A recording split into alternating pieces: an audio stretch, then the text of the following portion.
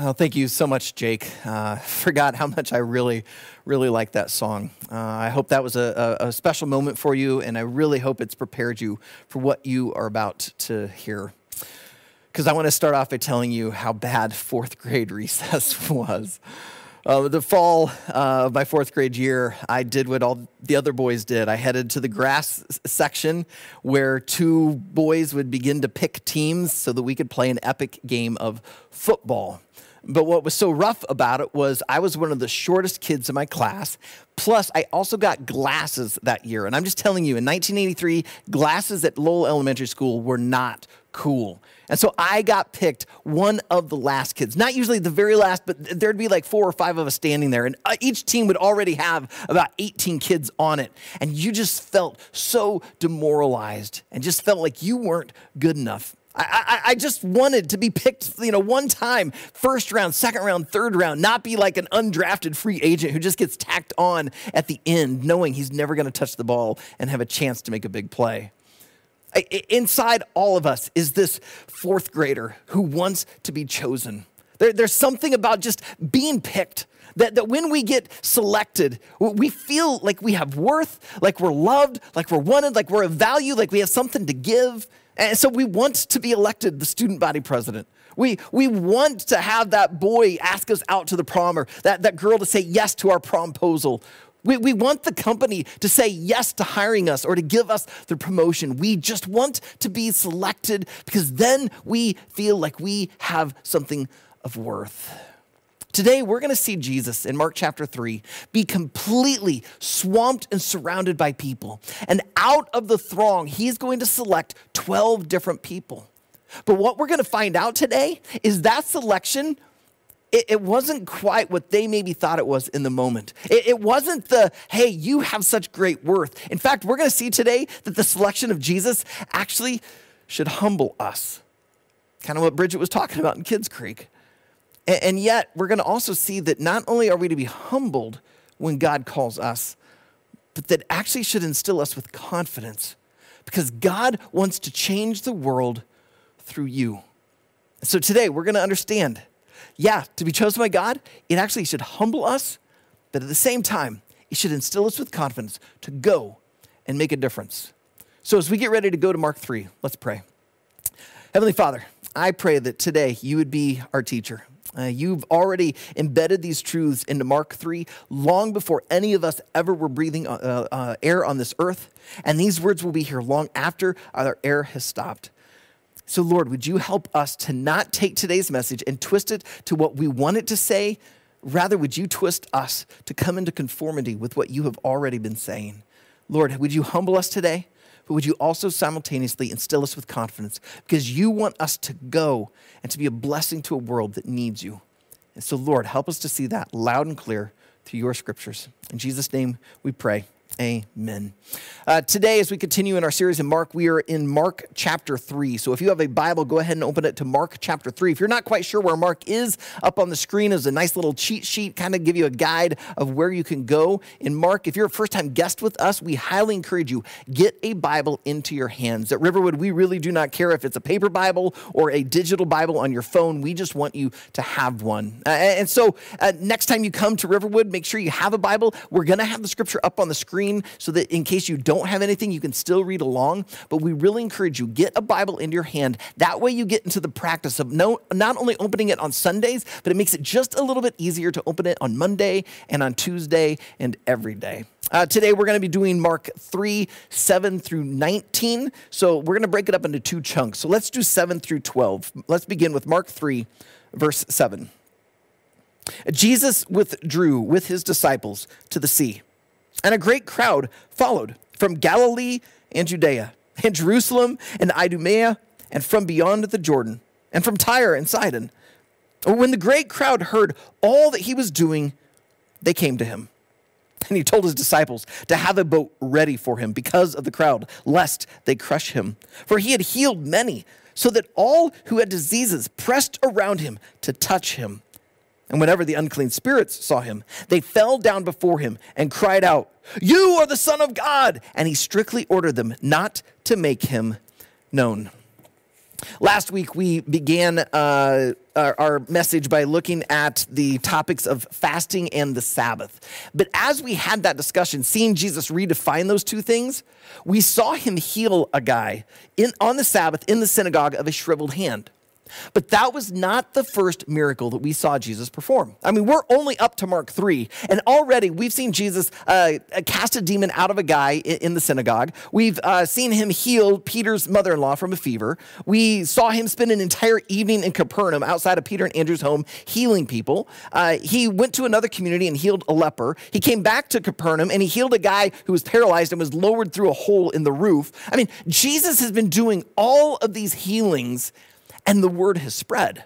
And so people are coming around. And did you notice, Mark began to help us see it wasn't just now around Capernaum. Like, people were coming from all sorts of different areas and regions to come and see this amazing miracle worker. It's like Jesus is more popular than Michael Jordan or an Elvis, or maybe even combined.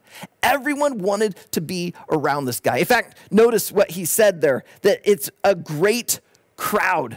This great crowd was coming, and they were pressing in. In fact, Robert Gundy, in his commentary on the New Testament, he says that the Greek should be translated a multitudinous multitude. I mean, so many people. Mark is letting us know there aren't just dozens there. There aren't even hundreds. There are like thousands. There is a multitudinous multitude, and they are pressing in on Jesus, wanting to just touch him. When Leanne and I were living in Venezuela working at a school for missionary children, there was a Venezuelan senator who was from the town where our school was located, El Rubio. It was located in Táchira, a state kind of on the western side of Venezuela, right next to Colombia. And even though Táchira was kind of a smaller state, it had actually produced several presidents. And so this well-liked, well-respected senator announced he was going to be running for president. And he wanted to kick off his campaign in his hometown in Rubio. Well, he didn't want to just have a stage, walk on stage and make his announcement at some big rally. He wanted to walk into town. Apparently, there was some Venezuelan politician who'd done something like this. And so he wanted to emulate this famous Venezuelan steps. He was going to walk into town. And so a bunch of us from the school wanted to kind of go and see this historic moment. So we drove out near the parade route, and we found a perfect parking spot. Rubio is kind of set in the mountains there. And so we were kind of up just a little bit right above the road. The road was only maybe 10, 12 feet down below us. And we had a perfect view to see where they would come around the bend. And after what felt like forever, finally there was some commotion. And sure enough, up ahead, he began to come around with what I could only describe as bodyguards around him to help keep the crowds away. Now, like a typical politician, he's trying to touch everyone. He's trying to shake hands and greet everyone, kiss the babies, as these bodyguards are trying to keep people pressed away. Well, as they began to come down towards us, the crowd begins to surge in. Everyone just wants to touch this favored son. And there became a moment where I was close enough, I could see his face, and he had a look of terror because no longer was he in control of where he was going. The crowd began to move him. As they pressed in and crushed him, suddenly you could see he was afraid. And for probably about a good 15, maybe 30 seconds, the crowd was in control before the bodyguards were finally able to exert control, get people back, and they could continue on their way into town. Jesus planned just a little bit better than this Venezuelan politician because he knew the people would probably press in and crush him. So he told his disciples to have a boat ready.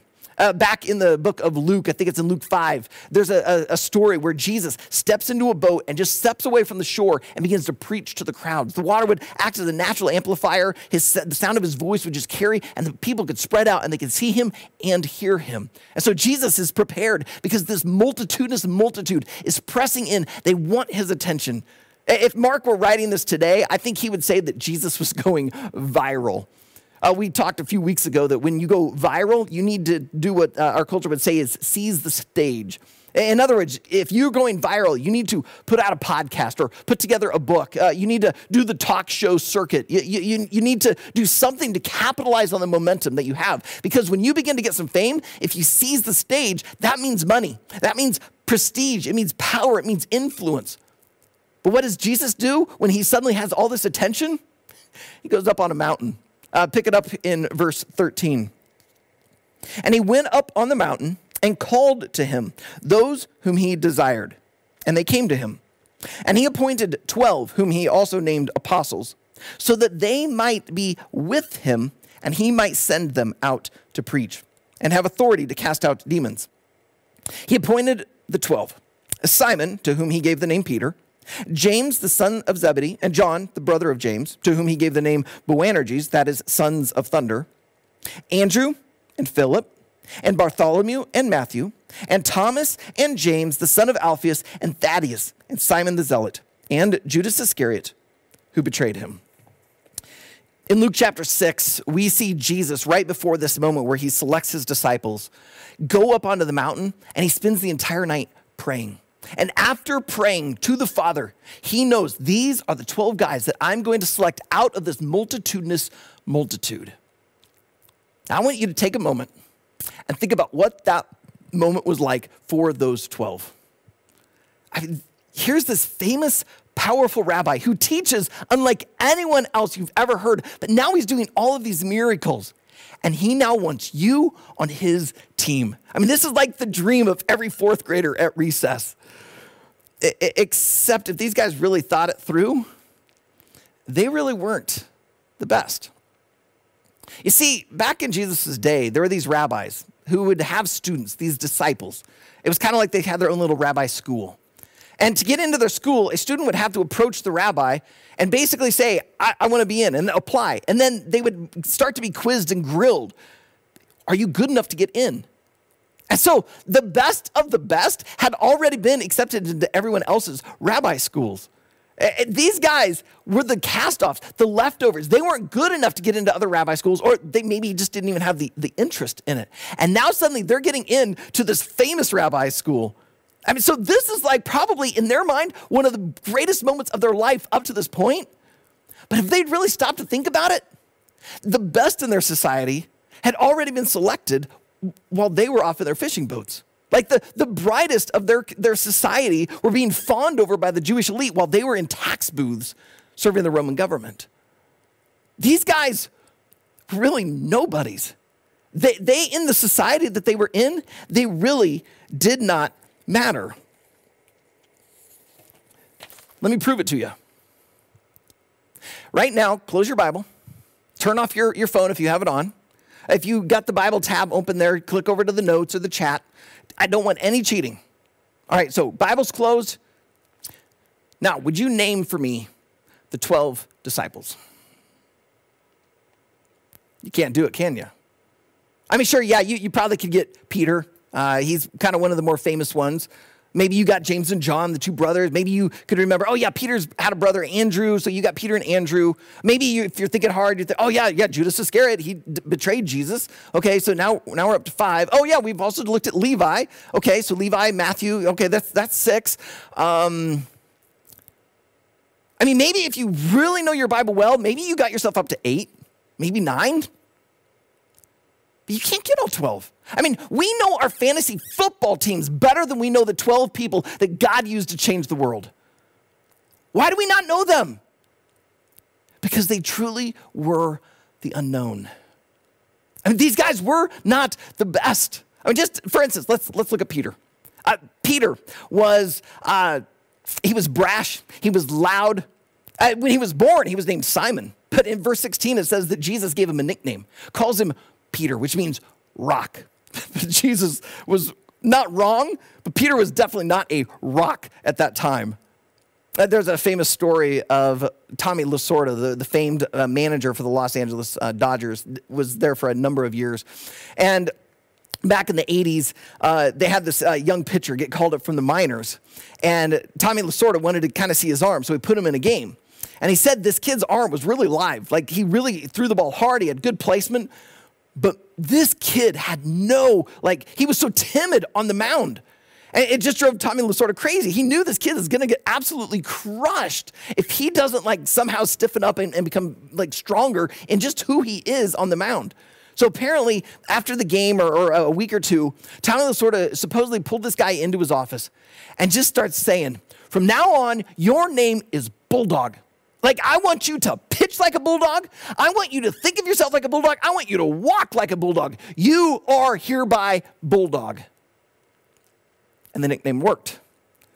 Bulldog went on to pitch 18 seasons in the major leagues. 3 of those, he was named an all-star. In 1988, he led the Dodgers to the World Series where they won, and he was named the World Series MVP. And to this day, Orel Hershiser, the Bulldog, owns the longest stretch of innings without giving up a run at 59 1/3. The nickname worked. When Jesus nicknames Peter Rock, in a sense, begins to work. Because Peter was so all over the place. He thought too highly of himself. He was not a reliable individual. He was not a rock. But through the work and discipleship of Jesus and the work of the Holy Spirit in his life, Peter becomes that rock that the church needs. And he ends up being the one who, when the Holy Spirit comes down at Pentecost, he stands up and preaches the gospel. And it is that gospel message of Jesus' death and resurrection that becomes the foundation for the church. He became the rock. But he wasn't at the time. At the time, he was just an everyday, normal guy. Or take James and John. These two brothers, the sons of Zebedee. They got a nickname, sons of thunder. James is always mentioned first, so we assume he was the older son. And throughout Scripture, we really don't see John ever talk on his own. It's always James and John say. So we kind of think John was a little quieter. But these two guys were passionate. But out of their passion, they were power hungry.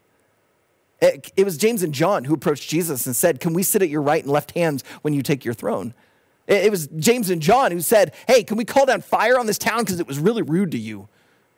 These guys were power hungry. They weren't the best. These aren't the kind of guys that you want to start a movement based on meekness and love. Or we could look at Matthew, who had been a tax collector, one of the most untrusted, hated individuals in the society. And yet, he worked for the Roman government. And now contrast him with Simon the Zealot. Simon the Zealot, part of the Zealots, they were an anti-Rome group that were looking to, like, even in violent ways, try to overthrow the Roman government and free Israel. This was such a hodgepodge collection. And yet they were a bunch of nobodies. In fact, John MacArthur wrote an entire book about the 12 disciples. And the title of his book, 12 Ordinary Men. That's what these guys were. Just plain ordinary. And yet this shouldn't surprise us a bit. Because God, throughout all of history, has been doing this. This is his pattern of ministry. He chose Joseph, who went through slavery and imprisonment before he ever assumed the second in command of Egypt. He chose Gideon while he was still hiding in a cave. He chooses David, who was the youngest of his family. He chooses Mary, a no one, teenage unwed girl, to become the mother of the Messiah. And he chooses Bethlehem, a small little town, to become the birthplace for his son. And he chooses Nazareth, a place with a bad reputation, as the place for his son to grow up. God seems to find delight in choosing that which looks weak, that which looks frail, that which is the unexpected. Paul begins to write about this in his first letter to the church in Corinth. This is 1 Corinthians 1, verse 26. For consider your calling, brothers. In other words, think about when you came to know Jesus. Not many of you were wise according to worldly standards. Not many were powerful. Not many were of noble birth. Paul's basically saying, this is God's pattern. He chooses that which looks foolish in the eyes of the world, the guys that would not be accepted on the team. It's like God saying, hey, I'm going to play football with you guys, but there's 30 here. Why don't you, the other captain, why don't you pick the first 15 and I'll take the rest? God always seems to take the leftovers because he knows what he can do. And that's what Paul goes on to say, verse 27. But God chose what is foolish in the world to shame the wise. God chose what is weak in the world to shame the strong. God chose what is low and despised in the world, even things that are not, to bring to nothing things that are, so that no human being might boast in the presence of God. Many years ago, my family went on a vacation to Michigan to visit some very close friends. We'd met them during our time in Venezuela. And so we traveled out there. And I remember one evening, I think my wife and my friend Leo, his wife Michelle, was in the kitchen. I think they were with a couple of kids getting dinner ready. And I'm out in the living room and I'm watching a couple of kids. And I have no idea where Leo is. When all of a sudden he walks into the room. And he's carrying with him this staff. And he's got his Bible in the other hand, and he sits down on the other end of the couch from me, and I give him a look like, what are you up to?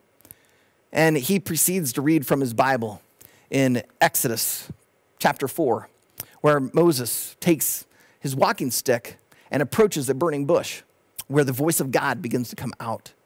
And through that burning bush, God says, throw your staff down. And so Moses does. He throws it down on the ground and it turns into a snake. And Moses backs up. He's scared. And then God says, all right, now grab it by its tail. And Moses is fearful because when you grab a snake by the tail, it can turn around and get you. But he obeys, he does so, and it turns back into a staff. Leo then closed his Bible and he looked over at me. And he says, Aaron, you also know that Moses took his staff and he struck a rock and water poured forth. You know that he raised it up in the air and the Red Sea parted so the people could walk through. You also know that Aaron had a staff and that it actually budded out leaves, branches. But Aaron, let me ask you a question. Was there anything special about the staff? And I responded to Leo, I said, well, no, it was just wood. And Leo said, exactly. You, Aaron, are an ordinary individual, but through you, God can do extraordinary things. And so I have this staff up in my office on the wall to remind me that I am just an ordinary guy, but if I will surrender myself to God, he can do extraordinary things through me because that is God's pattern. He chose Peter. He chose James. He chose Levi. And he chose me. And he chooses you. And so the fact that God chooses us, it should do a couple things in us. To be called by God, to be called to follow, it should first humble us. Like we should come to the realization that I'm not so great and awesome in and of myself. If I was so great and awesome, God probably wouldn't have called me. But the fact that God called me means that I'm not so hot in and of myself because it's only those that God chooses that he works through. I mean, take a moment and think about it. If you were trying to sell a weight loss product, would you show just images in your advertising of really skinny women and really buff guys? Well, no, because most people would look at those and go, yeah, right. Those people had never dieted a day in their life. No, you show the person who has to work 50 hours a week, who's trying to raise their 2.5 kids, who's struggling to pay their bills, and also struggles with their weight. And you show what they looked like before they started your weight loss product and then what they look like after, so that the everyday average person can look at it and go, I have hope. If they can do it, I can do it. And that is why God continues to choose the Peters and the Levis and me, because it's going to give him the glory. And it's going to show everyone that God loves them. So when we realize that God chooses us, it absolutely deeply should humble us. There should be no pride-filled, big-headed Christians. As Bridget taught, if Jesus could get down on his knees and wash the feet of his disciples, their dirty, stinking, yucky feet, then there's nothing below us. So we need to be humble. But yet, also, the fact that God calls us, it should instill us with confidence. The call to follow Jesus should instill us with confidence because God is choosing us, saying, I can do more in you and through you than you could ever imagine. And so we don't rely on our talents, on our intelligence, on our wealth. We rely on him who can give us the talent, who can give us the intelligence, who can give us the wealth to accomplish his mission, to help people find Jesus and follow him. So yes, the call to follow Jesus, it should absolutely humble us, but it should also instill with us confidence, not in ourselves, but in him who calls us. Then the third thing that I think that the call to follow Jesus brings is a reminder that to be called by Jesus is to be sent. If you still have your Bible open there, open it up there to Mark 3, verse 14. It says that Jesus appointed the 12, whom he also named disciples, so that they might be with him and he might send them out to preach.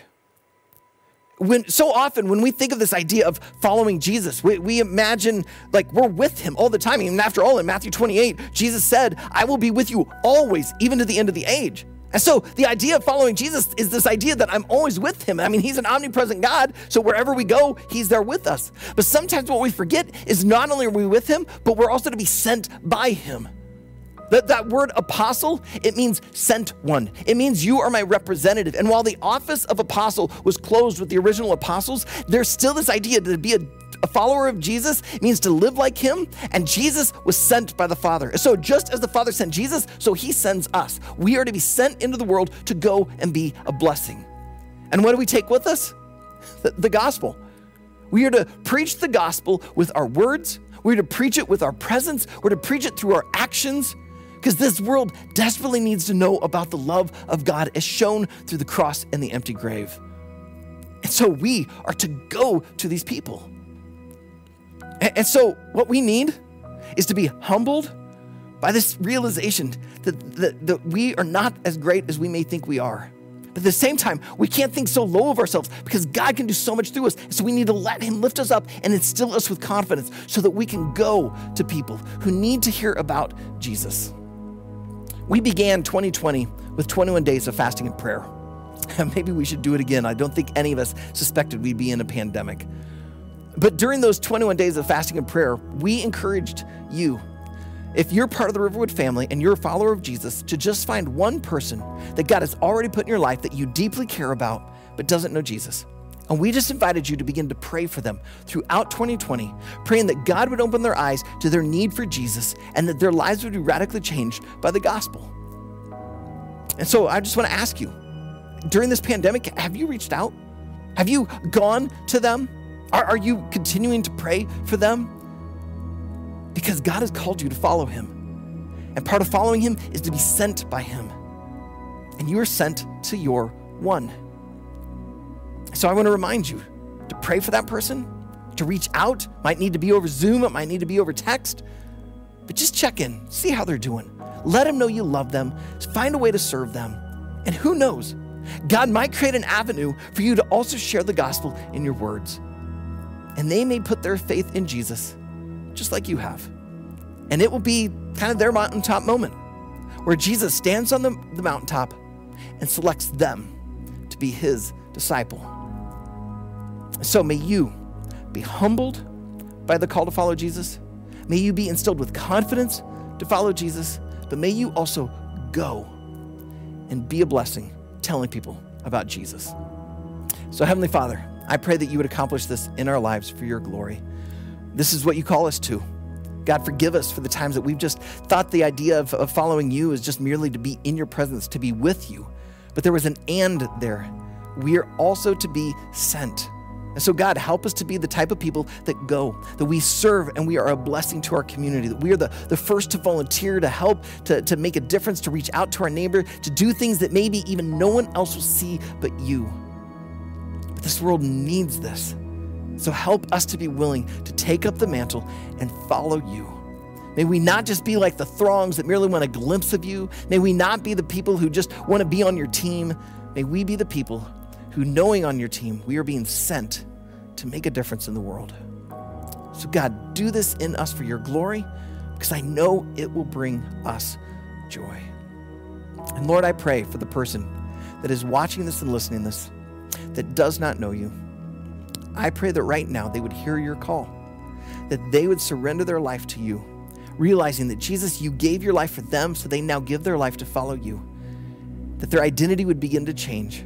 They would no longer be a spiritual orphan. They would become your son, your daughter, and that they would take up this identity. And by following you, it would humble them. It would no longer become about their life, but instead they'd be instilled with confidence to go in your name, to seek to make a difference, and to change the lives of those you've put them around. So God, hear their prayer, change their life, make them your son or daughter now. And God, I just pray for Riverwood as a whole. As we have been separated through this pandemic, as we have been in our own homes, unable to gather in person on Sundays, unable to gather in our growth groups through the week, Lord, continue to protect the unity of this church and continue to call us to trust you and to follow you. And Lord, help us to even reach out to one another, to realize part of being sent is also to be sent to each other. You've put us in this church family for a reason. And Lord, we ask that you'd also continue to grow this church family. We believe that there are people in our region who need you, and we want to be the people who are sent to them. So send us to them and send them to us. And Lord, give our leaders wisdom as we look at gathering back together in person. Help us to know the right timing in that. May you work as you need to in this family for your glory and for our joy. In Jesus' name we pray. Amen. Again, I want to thank you so much for joining us. Again, happy Mother's Day. And I want to send you with a benediction that you would go and follow Jesus. You would go and be a blessing. Thank you so much.